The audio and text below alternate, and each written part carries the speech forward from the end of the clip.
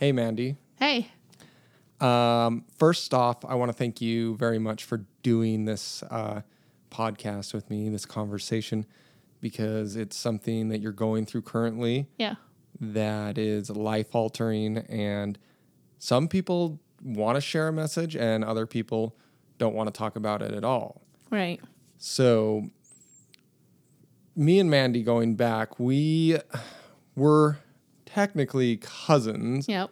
But had you moved in with me and my mom and dad when you were... I was 12, almost 13. 12, 13, and I was a young, I don't even know, 4. 4 years old.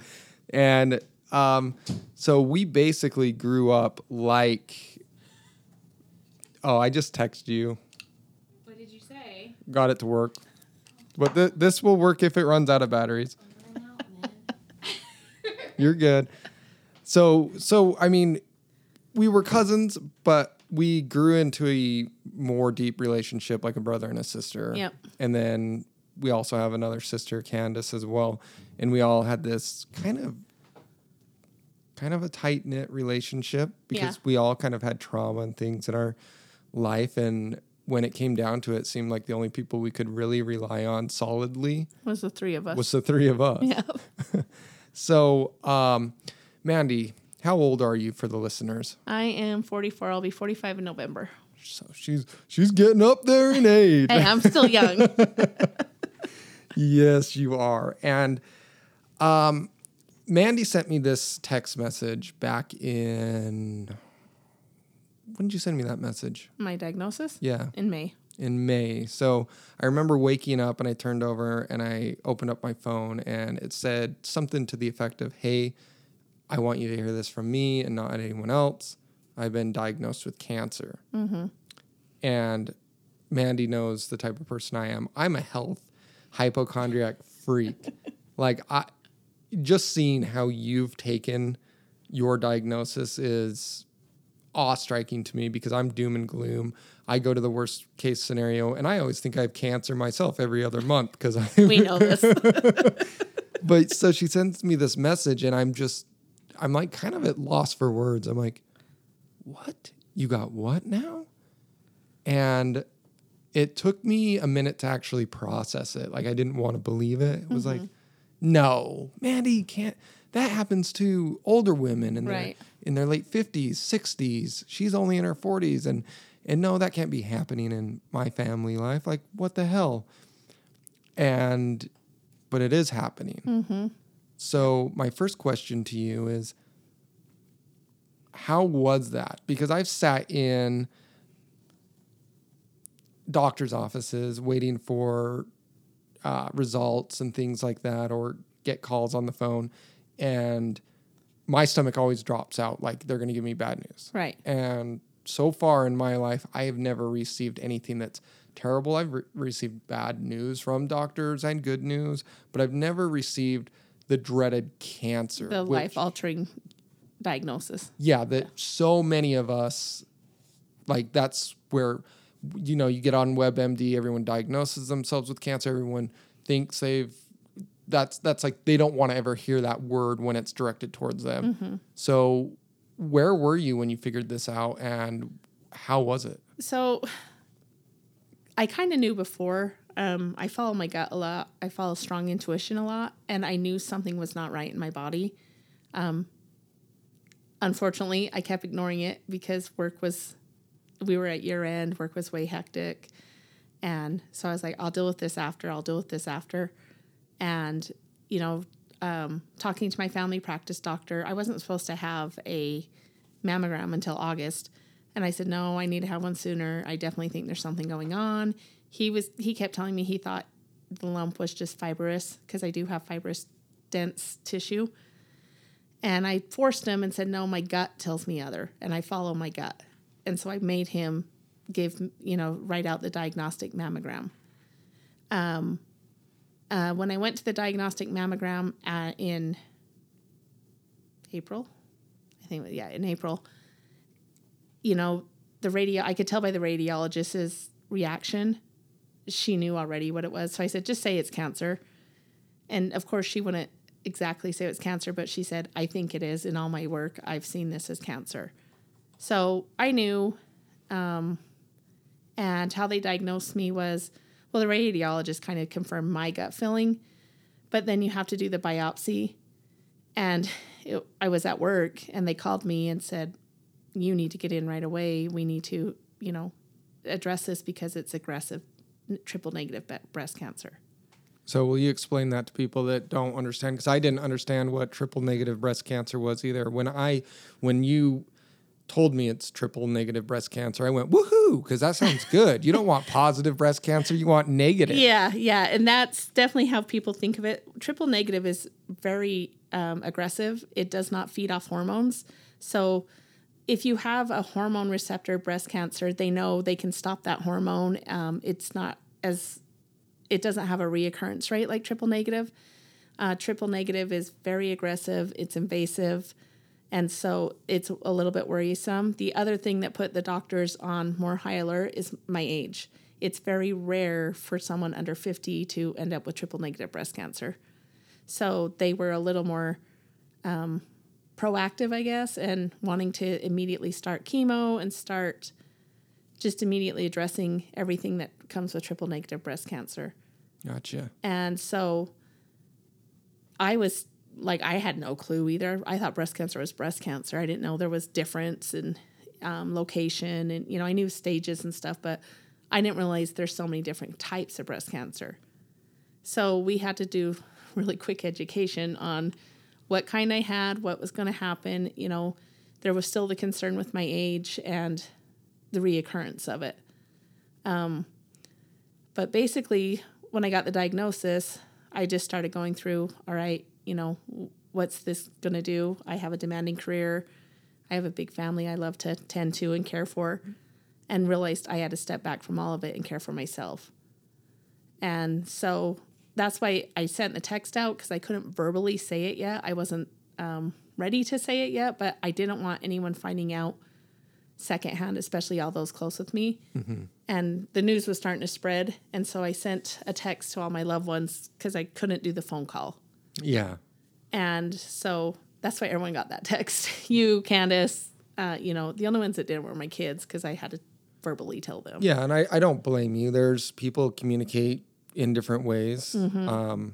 Whether it was a phone call or a text, I'm just glad you let me know. Yeah.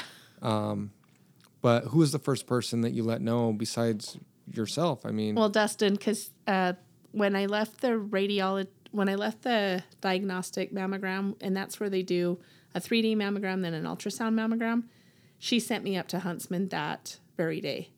But she said, call your care person. And I was like, my who? And she's like, well, who would care for you if you were ill? I'm like, well, my husband.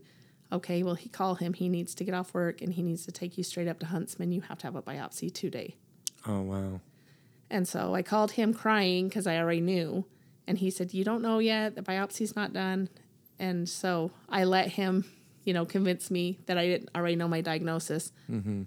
And we drove up to Huntsman and got the biopsy done. And within 3 days, I had a diagnosis. Of the triple negative ductal carcinoma and tubular carcinoma. And what stage is it? It's stage 3. Stage 3.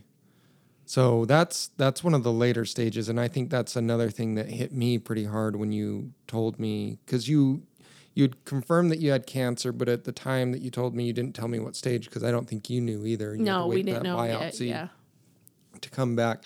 So to hear that you're not stage 1, you're not stage 2, but that you're stage 3, which is, in my knowledge of that, isn't that local tissue and spread to like lymph nodes or something? Or size. And mine is over 5 centimeters. Gotcha. So with my size, it automatically hit it to a stage 3. Okay. Well, luckily, you're not a stage 4, because stage 4 is almost... Stage 4, it's metastasized to other areas. Other organ areas and very hard to fight. But we're at stage 3. How does that make you feel when you hear stage 3? I don't think about it in stages, just because I think then that just creates more power for the cancer. So I just think of it as an illness that I have to fight and, go through. I mean, I'm glad I don't have a stage 4 or stage 5 because I do know people that have recently, been diagnosed with stage 4 and 5. So I'm glad I don't have to think about, stage 4 or 5, but at the same time, I'm not focusing on the stage. I'm just focusing on, okay, this is what I have and this is what I need to do to. And that right there just explains the differences between us, because I would be on the stage like, no, it's stage 3. And I would look up survival rate and I would just be like, I'm fucked. Yeah, no, I won't do that. In fact, I don't Google my symptoms. I don't do anything. I trust my doctors, because I did at first start like Googling what triple negative was and discovered you can go down rabbit holes. It can create a lot of anxiety that is unnecessary, stress that's unnecessary. You literally have to trust into your team of doctors. And then I did, find a couple of good books, one by Olivia Newton-John, where I'm able to, kind of read into things more and understand my diagnosis and triple negative and, how it differs so much. Because when you Google triple negative, it's always doom. Yeah. And so, my kids were Googling it, especially Paige, and she was kind of freaking herself out a little bit. So I've just told her, stop it. Let's not do that. Let's trust, the Huntsman Cancer Institute and the doctors there to put me on the right path for, remission. Yeah. So. Yeah. And that is one thing that I can say that you're probably blessed in, that you received this diagnosis in the state of Utah, because other parts of the country don't have the healthcare system that they do here. We have the University of Utah, the Huntsman Cancer Institute, things like that. So you trust in your team. I know some people don't trust doctors and they go for second, third opinions, but your team's been pretty good working with you. Yeah, we even got a second opinion to see if it would change. And the second opinion had no relation with Huntsman, so I knew they couldn't look up my health stuff and, kind of give me the same prognosis. Mm-hmm. But with the second opinion, it was kind of the same, what they would suggest for the same regimen and the same procedures. So I felt better with that. And the doctors at Huntsman, they meet together, once a week for just me, and kind of go through my team of doctors and kind of go through where I'm at, if I'm having complications, surgery plans, things like that. So that makes me feel better too, that they're all coordinating together. Because you don't just have one doctor. No, I have multiple. So you must have like I don't know what they call the cancer doctors. Oncologist. So I have an oncologist, then I have a surgeon for the mastectomy, and then I'll have a reconstruction surgeon. And then I have a kidney doctor that's working with them just to make sure the chemo's, because I've had kidney problems my whole life. Mm-hmm. And chemo's just kind of complicating that. And then I have a liver doctor because the chemo is also affecting my liver. But they all work together to make sure one regimen isn't going to mess up, something else. So they all communicate, which is essential for your care. Yeah. And I don't think people understand. Chemo is like, from my understanding, it's poison pretty much. You're poisoning your body. Yep. And you are on due to your diagnosis, you're on a very strong chemotherapy. Yep. I'm only the 6th person in the state of Utah to do this regimen for triple negative cancer, but Stanford and UCLA have been practicing this regimen for a year now for triple negative. And so they've had high success, and I'm the 6th person in Utah now to do this regimen. It was 12 weeks of 2 different types of chemo, and then Keytruda, which is a bone marrow growth, because your bone marrow dies with chemo. Mm-hmm. And so I'm on that, and then I start what they call the Red Devil next week with another chemo, which will be to hopefully shrink the rest and knock the rest out and get rid of any residual cancer that has spread. So you have your chemotherapy and your bone marrow treatments that you're going through, and you do this how many times a week? I do it once a week right now, and then with Red Devil, I'll do it every other week. Every other week. Now, when you first went to your first chemo session, how was that? It was scary. That definitely I don't want to say got me down, but shocked me because I was the youngest person walking in there, and I looked around and realized these are, 60, 70, 80-year-olds, and here I am. And so that kind of gives you a little bit of a, like, why am I here? Why me? And then our sweet grandmother says, why not you? What makes you any different than anyone else? Yeah, I guess that's very true. Do you talk to any of those people in the chemo sessions or communicate or no? Sometimes if they're, if they're wanting to talk, I'll talk with them. I've not found the older people want to talk. I feel, are more in a depressed state. It's ironically been young people, a lot younger than me, who've wanted to talk. One of the talks that I was not in a great mood one time, and my friend Casey was with me with my chemo, and I was just trying to, put that positive face on, but inside I was just like, I hate this. Here comes the sickness again. Here we go again. And so I was kind of in a gray area and a mood that wasn't helping. And this girl across from me was like, oh, you're going to be, because they sit you in sections. And so they're like, you're going to sit in section 4. And I was like, okay. And they say you can choose the front seat or the back seat because it's like little small square areas that you get treated. And there's a recliner and then a chair for your visitor. And she was like, sit across from me. And so we sat across from her. I immediately recognized she was younger, but I didn't know, because they do more than just chemotherapy in the infusions. But I didn't know what she had, but I did notice she did have a hat on. So I was kind of already leaning, she must have had some kind of cancer. And she immediately came over and said, what are you in here for? Which kind of shocked me that she was just so open and like, well, what's your problem? And so I started laughing and said 25 years to life. And she laughed and she goes, oh yeah, me too. She goes, but really, what are you here for? And I says, breast cancer. And she goes, oh, what kind? And I says, triple negative. And she went, oh, I'm sorry. And I was like, oh, thanks. I'm like, well, what about you? And she's like, oh, I have stage 4 stomach cancer. Oh, really? And I said, how old are you? And she said 24.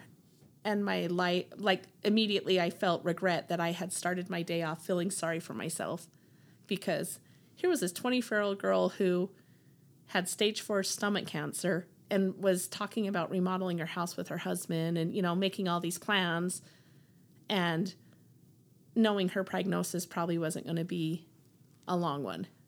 Yeah. And so I immediately at that point was like, okay, get over yourself. There is people who are dealing with far worse cancers at younger ages than you. And I always think about her if I'm getting to the point where I'm just done with it. I always think if she can do it and be as happy as she was and, intruding as she was, trying to make other people feel better, then I can be. And she obviously wasn't from here because they were staying in a hotel while she was getting her treatments. And I can't imagine how uncomfortable that would be, because right after chemo, the first thing you want to do is go home and crawl in your bed. Yeah, it makes you feel super sick, right? Yeah, super sick, super tired, just worn out. And part of it is they give you a lot of anti-nausea drugs, and those always have the tiredness side effects while you're getting it. And in some cases, you get a lot of Benadryl because of allergic reactions. And so my initial thing after chemo's done is get me home. I just want to get either comfortable on my couch or comfortable in my bed. So seeing people who have come from Wyoming, Montana, to have these treatments and then have to go back to a Hilton or something, I always think how horrible. That's the last place I'd want to go, is to a hotel. Yeah, you also see a lot of people just staying in their trailers in hospital parking lots. I see that at that IMC on State Street all the time, that there's just like motorhomes there. And yeah. I'm like, why are they? Oh, they're probably there because they have to be. Yeah. Yeah. University of Utah has, and Huntsman have contracts with some of the hotels downtown. So they're able to accommodate them better. And the hotels also understand the protocol for cleaning and stuff. Because I did find that out because of the growth with Huntsman and University of Utah. They've kind of lost the ability to bring trailers. Oh, gotcha. And so one of the oncologist nurse was telling me that they have these contracts where staying at somewhere like that, it's fairly cheap for them. They get like a major discount, and they reserve certain rooms for patients, that have the extra sanitizing and things going on. So I was like, oh, okay. But still, even crawling into a hotel or even my trailer, I would not want to right after chemo.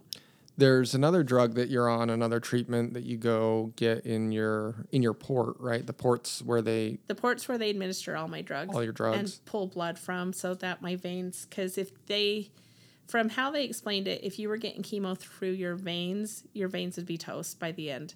Kind of like a drug addict with like heroin, how they collapse and everything because you're using the same vein so many times. And your vein can't handle that kind of the chemotherapy like that. So with the port, it goes straight through, it's connected straight into your main artery to your heart, and it goes in there and pumps through your blood. That's crazy. Yeah. You get another treatment through there. It starts with a K. Keytruda. That one, talk about that one, because I always thought chemo would be the worst, but according to you, this one is... Keytruda causes bone pain, and bone pain is the most excruciating thing I've ever felt. I would take the nausea, the vomiting with chemo any day compared to the bone pain. Does it feel like just your bones are on fire? It feels like your bone, like if you remember as a kid getting growing pains and your mom saying, oh, they're growing pains. So it's kind of like that, but increase it by, 100%. It's to the point where it just stops me dead in my tracks and you can't get comfortable. Everything you do just doesn't work. The only thing I found that somewhat helps is like the hot tubs. I was taking 6 showers, hot showers a day just to release the bone pain. The doctors don't know why the heat helps, but they've found that it does help. But the bone pain has been my worst side effect with it all. Yeah, I can't imagine. I remember, I was like 23, 24, and I injured my back. I think you were the one that took me to one of my... I think so. One of my spinal, whatever they call, where they put the medicine in your spine with the big needle. Injection. And I had to have people drive me because I couldn't do it without Valium. Yeah. Yes, I remember that. I'm terrified of doctor's offices and stuff, even on like routine visits or even vets. I'm like, I'm out of here. So like... And that was excruciating, where I would also do the same thing. I'd wake up like 3 times a night and just jump in the shower. And so I can't even imagine what that does to you and what you're going through with that.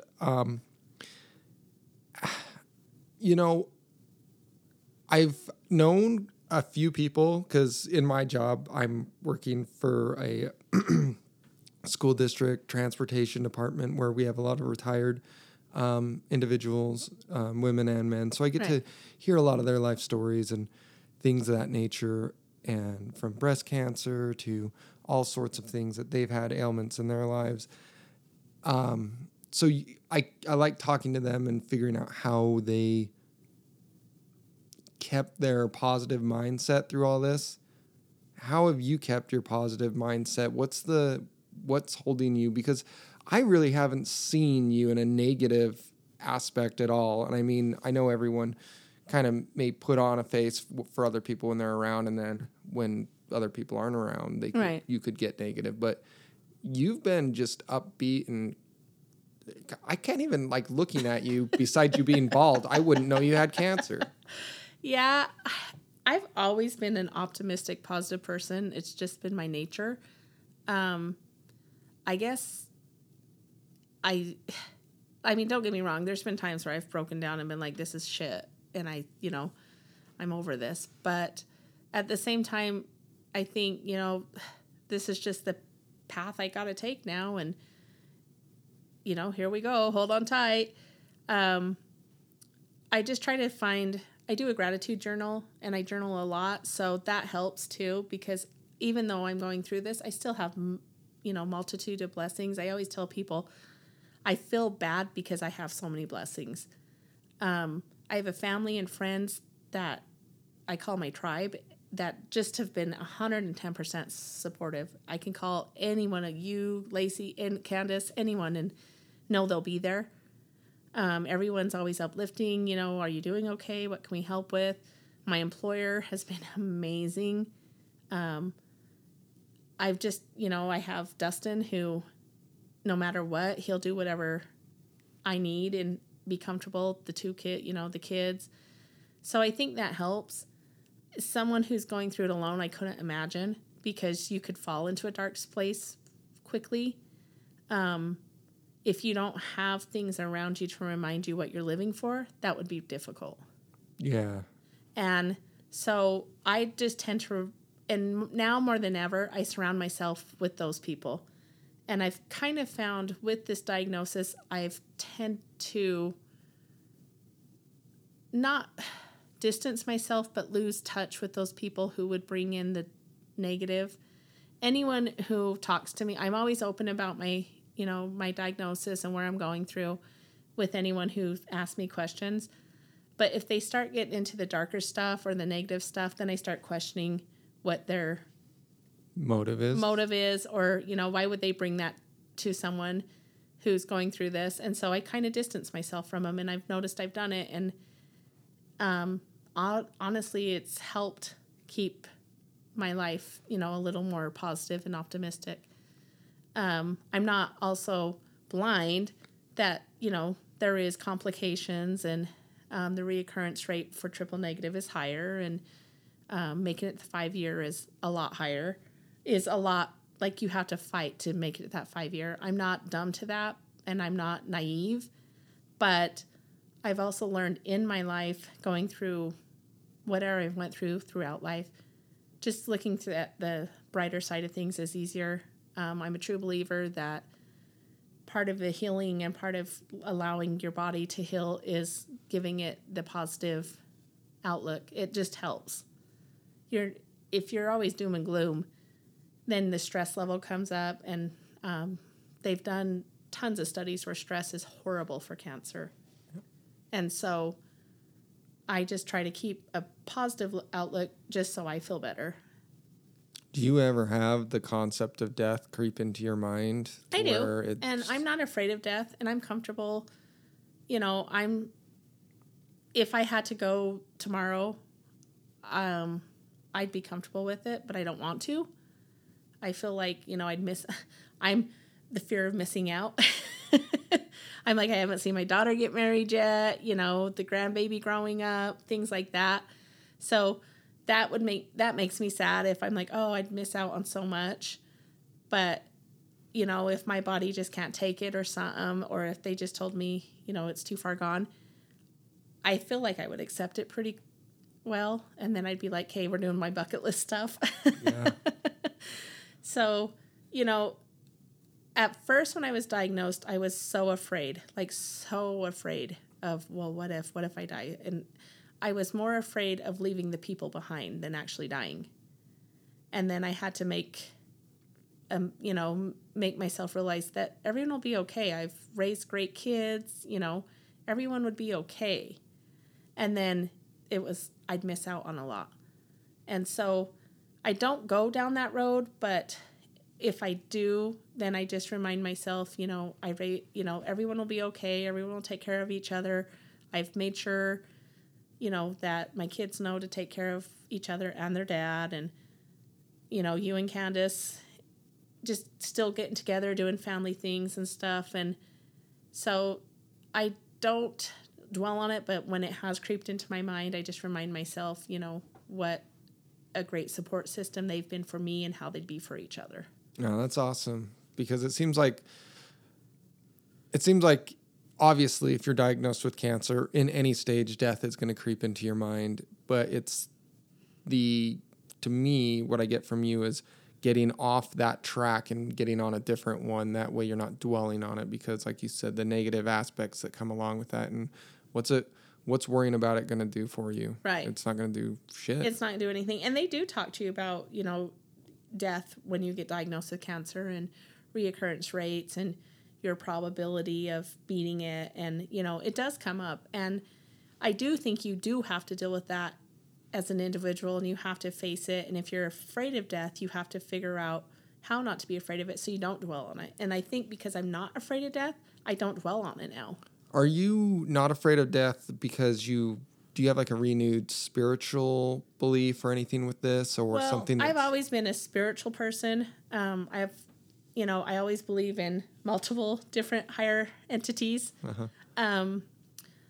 I've always been close with Earth, but I've always had I always feel like there's a higher power. And so I think that's helped me a little bit. But I think also what helped was I feel like I'm a old soul. I feel like I've lived on this earth before. Like something resents in me that just tells me I've been here, done that.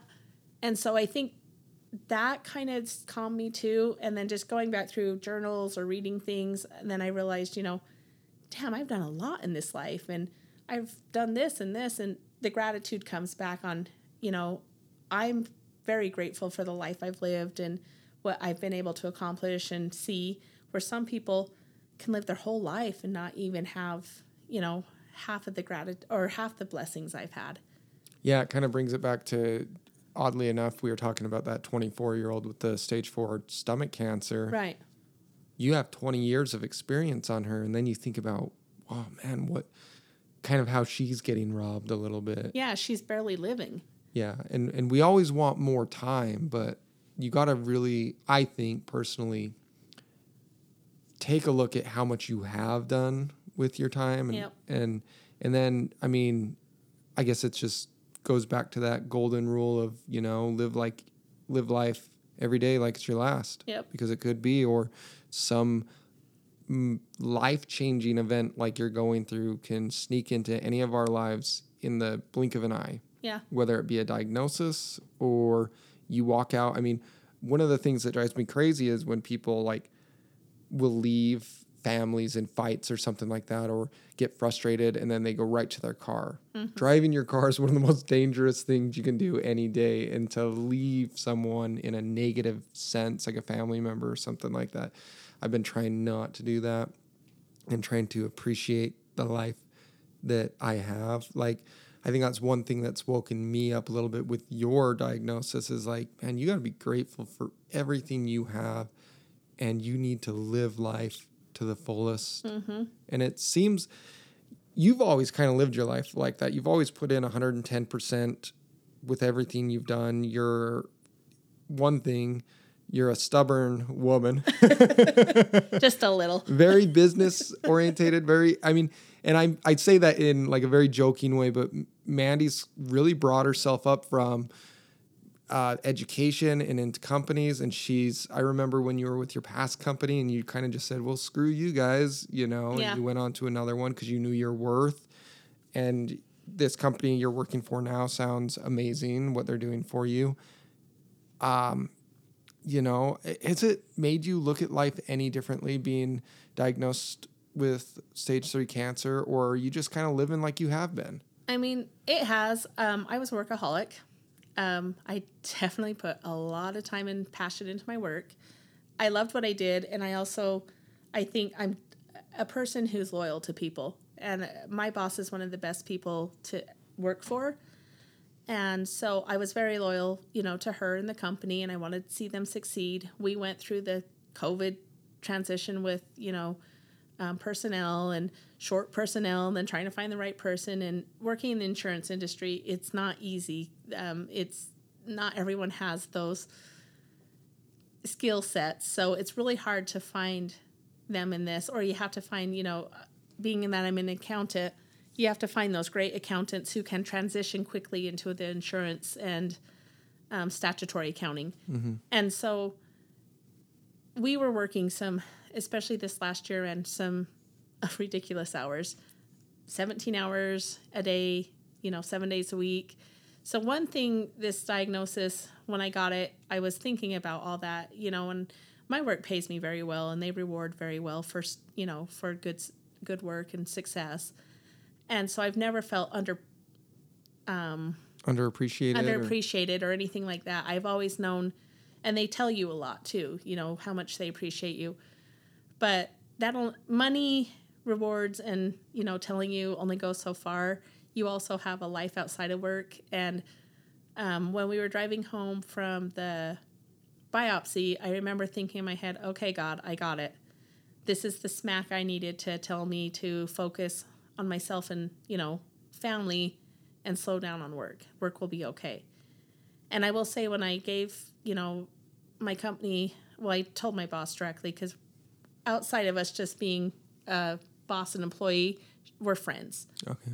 And so I told her, and she immediately started going into, okay, you're going to stop work at this date. You're going to focus just on you. How do we get everything off your desk? And we started figuring out, how to disperse my work so that I could focus on me and my health and getting better. And so it made me take a step back. In fact, I was just talking to her today, and she said, we will never work like that again. Because I did, if I would have maybe went in sooner, it would have been a stage 2. But, hindsight. But at the same time, I looked at it as the universe telling me to change my focus. That's good. That's what I'm trying to do currently in my life, because I'm the same way. I give 110% to everything I do, and I get really passionate about it. And then you get wrapped up in work and you forget about the home life. Yeah, and you sacrifice. You sacrifice what you love to do. I love to craft, and I couldn't remember the last time I had craft. You sacrifice your own loves and, for a company or, whatever. And you get so wrapped up into it when you're that driven that you kind of let yourself go. Yeah. I had noticed, so I had to put my cat down of 21 years, and I got really envious of Lacey, because I remember when we finally made the decision to put him down, I was like, but he looks fine. He looks fine. Yeah. But I hadn't seen the decline in him, because I had been work, home, eat, sleep, work, home, eat, sleep. And I'm like, I remember that last week with him, like I took work off, like, and some people, it's just a stupid cat. Well, to me, I had him for 21 years. It's felt like the death of a companion, a family member. Yeah, because they are. And I remember I called you after, right after your diagnosis, and I'm bawling, like, what do I do? Who did you use for your dog? Yeah. And you just answered and dealt with me. That's hats off to you. I mean, here you're dealing with your health issues and still helping my whiny ass. Well, we had just put a couple dogs down too. Yeah. So we lost a lot of pets through COVID and then through this last year. So I understood why you were calling me, but But yeah, and it goes to show that you need to, a work-life balance is so important. I hate that saying though. Why is that? Because it sounds like you have to give one for the other. Okay. And I feel like more of, you can be a great employee and still clock out for vacation and still, one of the biggest problems was I'd still go on vacation, take my laptop. That will never happen again. So I don't like the work-life balance thing, because I feel like then it sounds like you're sacrificing one for the other. I just call it knowing, when to draw the line in the sand and say, and you have to have an employer that's going to allow you to do that. And you have to trust your employer to say, hey, I'm not taking my laptop on vacation. I'm not answering calls after, this time. Sometimes our careers, or, we get the employer that you talked about that I told him to stick it. I thought I had to sacrifice everything to show them I was such a great employee. And then coming to this job, I realized they needed the help and I could do it. And so I kept taking on more and saying yes, when I realized I needed to be saying, I can't take on any more until you guys take more from me. Yeah. So I think it's more of just not a work-life balance, but just a knowing when to give and when not to give. Gotcha. On both sides. Even in your home life, sometimes I get wrapped up in taking care of everyone else. And then I don't have any time for me. And so you have to put yourself as one of the important people, too, to take care of. And that's been a little bit hard for me, because I like to take care of people. I like to be the person that is, checking on the kids, checking on the grandbaby, Dustin, whatnot. And I've had to allow them now to take care of me. And that's been a very hard lesson, to be the patient and not the caretaker. Oh, I bet. That's kind of how I am in my life as well. I don't like people taking care of me. Yeah. I like taking care of others. So I can totally understand that.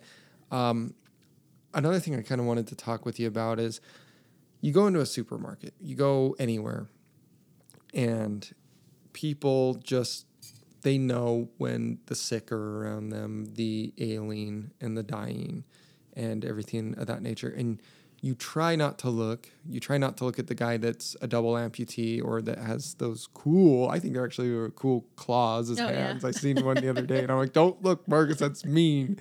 But do you ever, when you walk out into public somewhere, do you notice people's eyes peering over you or do you feel uncomfortable? Yeah. And because, I still wear a mask because there is still, even a common cold, it took me 4 weeks to get rid of a common cold. Well, and you've just battled COVID as well. Yeah, and I just battled COVID. So I still wear a mask. I don't expect anyone else. It's my responsibility to protect me. Mm-hmm. And then, of course, I probably have a bald cap on or I'm walking through the store bald because, honestly, I don't give a shit. Yeah.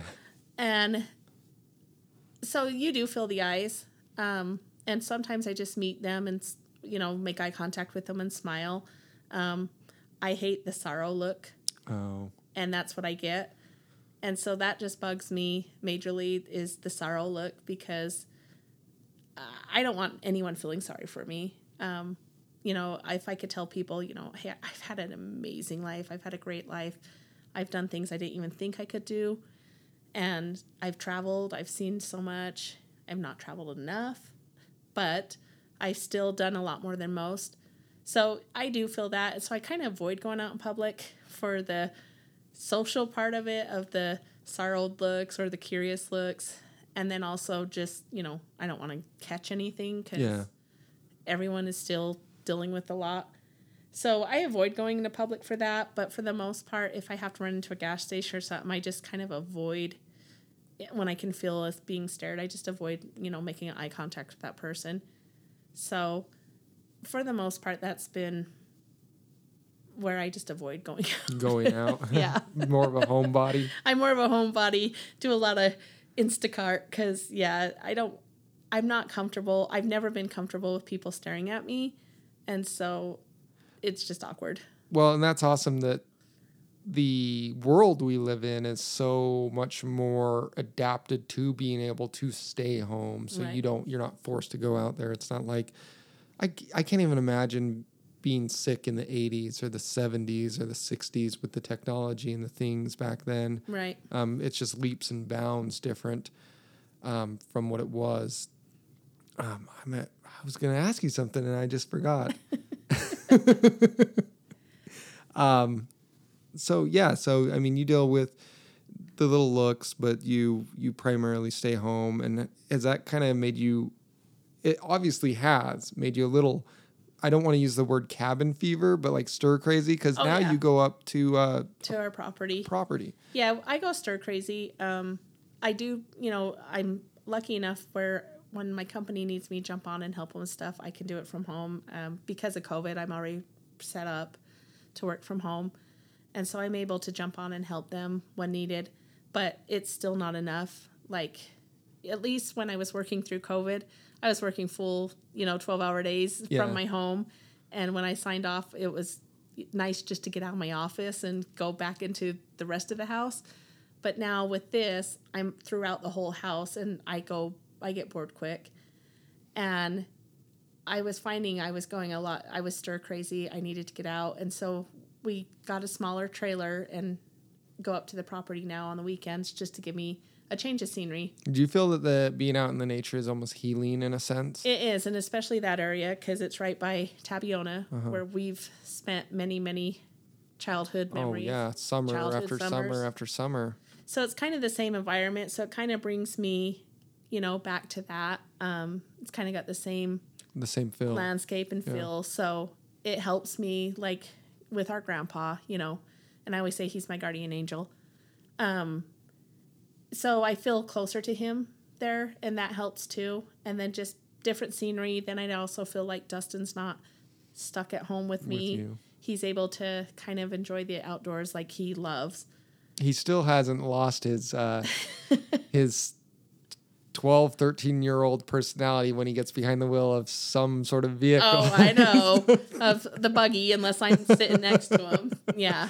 Screaming at him. Yeah, he still wants to go balls to the wall the minute he jumps in those buggies. I know. And, yeah, so then I don't, because I have a lot of guilt. I feel bad for him, like, he's just not he's Mr. Social. Mm-hmm. And we've not been able to participate in a lot of social things because I don't want to be around a lot of people. Yeah. And so him going up there with his brother being up there and his mom being up there, he's, able to be social. Him and his brother will get up real early and go fishing or, scouting or whatever. So he's still able to do things. And then that makes me feel less guilty. Well, and I think it's always important to realize, and I always think about this, is you're suffering from the disease, but there's always the caretaker is suffering as well. Yep. Because they're right there. They might not be suffering the ailments and the side effects of the medications, but they have to. It's very hard to watch someone you love so dear go through that pain, that agony, and know that you can't take that from them, but you got to be there to support them. So what you're saying by getting up there and letting him get out and experience what he enjoys, I think that's very important for your caretaker as well. It is. And you have to remember, caretaker, especially Dustin, he's a fixer. Mm-hmm. He can't fix this. Oh, yeah. And when I'm sick and I'm crying because of the bone pain, he feels completely helpless. And that's a lot to take on. And so I always have to try to remember that. And I guess that's maybe why I don't complain as much, because the minute I start complaining, he's trying to fix it. He'll try to fix it with food, a back rub, and sometimes he just can't fix it. And I just need to lay there and let it run its episode. But I see the concern in his face. And that hurts, that hurts me, because I know he's probably got a lot of worry going on and a lot of concern, and he just doesn't want to voice it with me because he feels like, she's got enough going on right now. And so sometimes, it's funny because we always laugh because we don't have a lot of marital spats. Mm-hmm. We've been married too long now where marital spats are gone. But sometimes he's like, you're being a jerk to me, and I don't realize it, but I'm just frustrated and upset, and, I'm, like, short with him, and I don't mean to be, and then I'll be like, I'm sorry, I just don't feel good today. And so we've learned to communicate a little bit more if I'm just like, I'm just having a bad day, and I just need to work through it. I'm in a lot of pain, so that he doesn't feel like I'm ignoring him or, not taking what he's trying to do for me. Yeah, I think communication is key in any relationship, especially with something going on like this. Yeah, it is. And you have to, I've explained to him, because when the bone pain happens, I try to go into a meditation state. And so I just try to lay there as still as I can and just meditate to try to, wait until meds kick in so that I can feel better. And I finally had to tell him, if I'm not answering you and I'm just laying there, it's because I'm in a lot of pain. I'm holding really still so that I can work through it. And him understanding that now has helped, because then he's not feeling bad because I'm not responding to him, or, I snap at him, just leave me alone. So that helps. But going up the property has really helped even me, even getting bone pain up there. It's excruciating, but I open the windows in the trailer and I'm able to get that, mountain air. And it's been raining a lot up there. And to me, that is one of the most peaceful things. Like, if I could fall asleep to rain on a tin roof every night, it would be a dream of mine. I have the sound sleep. It's still not the same. Yeah. It's not. But the smell of if they could create something that created the smell of the rain and the dampness feeling of it, and then just the sound, it would be amazing. There's nothing better than waking up early morning to like fresh rain. That smell, the general like peace and calm it brings, especially in the wilderness. Yeah, the quietness it brings. Now, oddly enough, you are not going through this struggle alone on the friend front either, because you have a friend that got diagnosed with a very similar cancer around the same time. Yeah, my sweet little bestie since we were 17.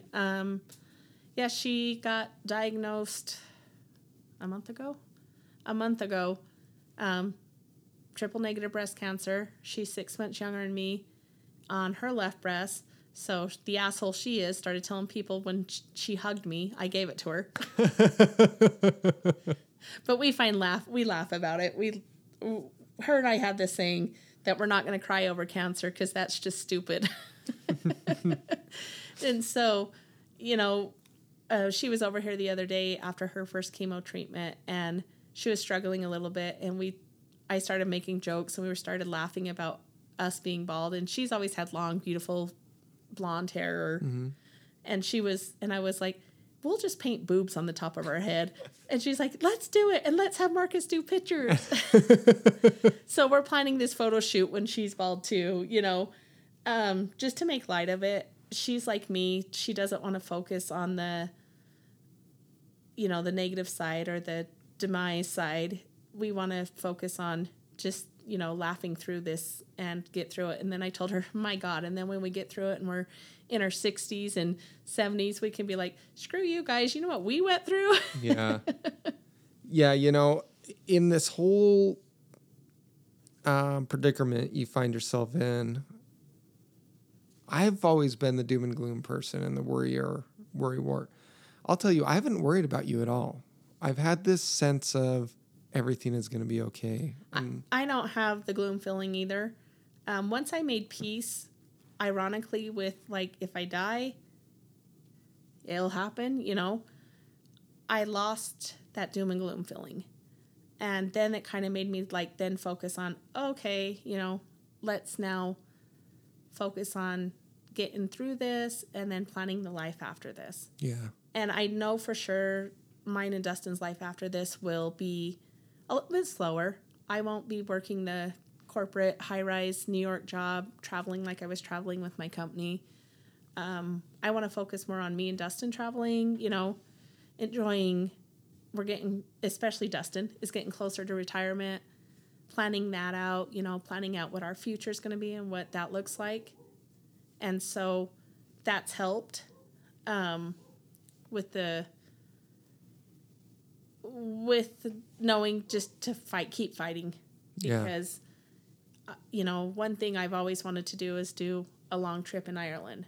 And that is now more pressing to me than ever because I realized, holy shit, I could have died and not even seen Ireland. What the heck? I want to go to my homeland. Yeah. Yeah, I think there's a saying that envision yourself where you want to be and envision it deeply and you will be there. Yeah, and I'm a true believer in vision boards. And so I have a digital vision board, and I decided I was going to change it into the old school vision board because I feel like that's more... what is a vision board? So a vision board is what you put up. You can do a 5-year vision board, 10-year lifelong vision board. I start small and do like a year vision board. Mm-hmm. And you put up things, magazine clippings, affirmations, positive words, things you want to make goals on. And if you have a vision board that you visually look at every day, you can manifest those things. And I'm a true believer in that. I started vision boards when I started college because I thought there was no way I would get through college. 2 teenagers, already a hectic job, family, there was a lot of demands on me. And I started a vision board, and every time I put things on that vision board, we would achieve them. Oh, that's awesome. I've never even heard of one of those. Yeah, and you can put even like cars on your vision boards. I try not to do materialistic things. Mm-hmm. I guess the most materialistic things I do is travel. Yeah. One of my biggest ones was taking the family to Disney World. That was always being a big thing for me. Dustin and I, starting out could never afford Disney World.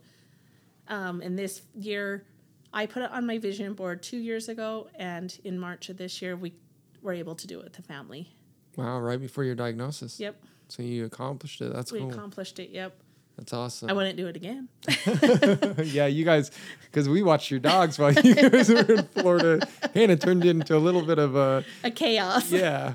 Yeah, Disney World is good to do once in your lifetime and then never do it again. Last question for you, and you don't have to answer this if you don't want to, because it could be kind of a doom and gloom question, but I try and look at it as a positive one, because I think not enough people let people know. But if you're gone, if you don't beat this cancer, which I have not a doubt in my mind that this is going to happen, right? Because I think you're going to beat it, and I'm like you. I trust my gut and trust my intuition. And like I said, when I got that text from you, I was like, fuck, she's got this. Wasn't worried at all. But if you were to pass away, what message would you leave for your family? It'd be different for each different person because, and I've thought about that a little bit. And It's funny because one of the books they give you when you get diagnosed with cancer is like making letters for your family. I haven't gone that far because I would never want my kids to find a goodbye letter. Mm-hmm. But I think it'd be different for different people just because there's not just one message you could give. You know, each person has a little bit of a different thing. But the one thing I would say to everyone is, no matter what, put stupid spats or stupid disagreements aside. My Lord, they're, you know, if they ain't going to make a difference in 5 years, let it go. Let it go and get beyond it. We've watched too many family members miss out on a lot of things because they can't get past a spat. And to me, I'm just like, it's just so stupid. Let it go. Don't miss out on things. You know, try to spend time with each other. Life is hectic. I know that. I get that. And with my kids, I try to push it, you know, family is still family. We still need to spend time together. It doesn't have to be every day, every week, but once a month, you know, get together, reunite, remember why, you know, we're family. And I think now in today's world especially, that's harder to do. You have so much division, political, whatever, that you're finding a lot of families are separating because over what? Yeah. Over some guy that made a comment that you're never going to talk about. Yeah. And so I tend to be like, if someone offended you, I have no problems, you know, pointing out, hey, that pissed me off. That was offensive. That's good rhetoric. That's good communication. But holding it in and walking away and then not talking to them, that's not okay. You know, and if you do have family that's toxic, then make peace with that and be okay with that too. Be okay with not talking to them, but don't hold resentment because that doesn't hurt you. That hurts yourself. Yeah. Well, hey, thank you very much for doing this. Thank you.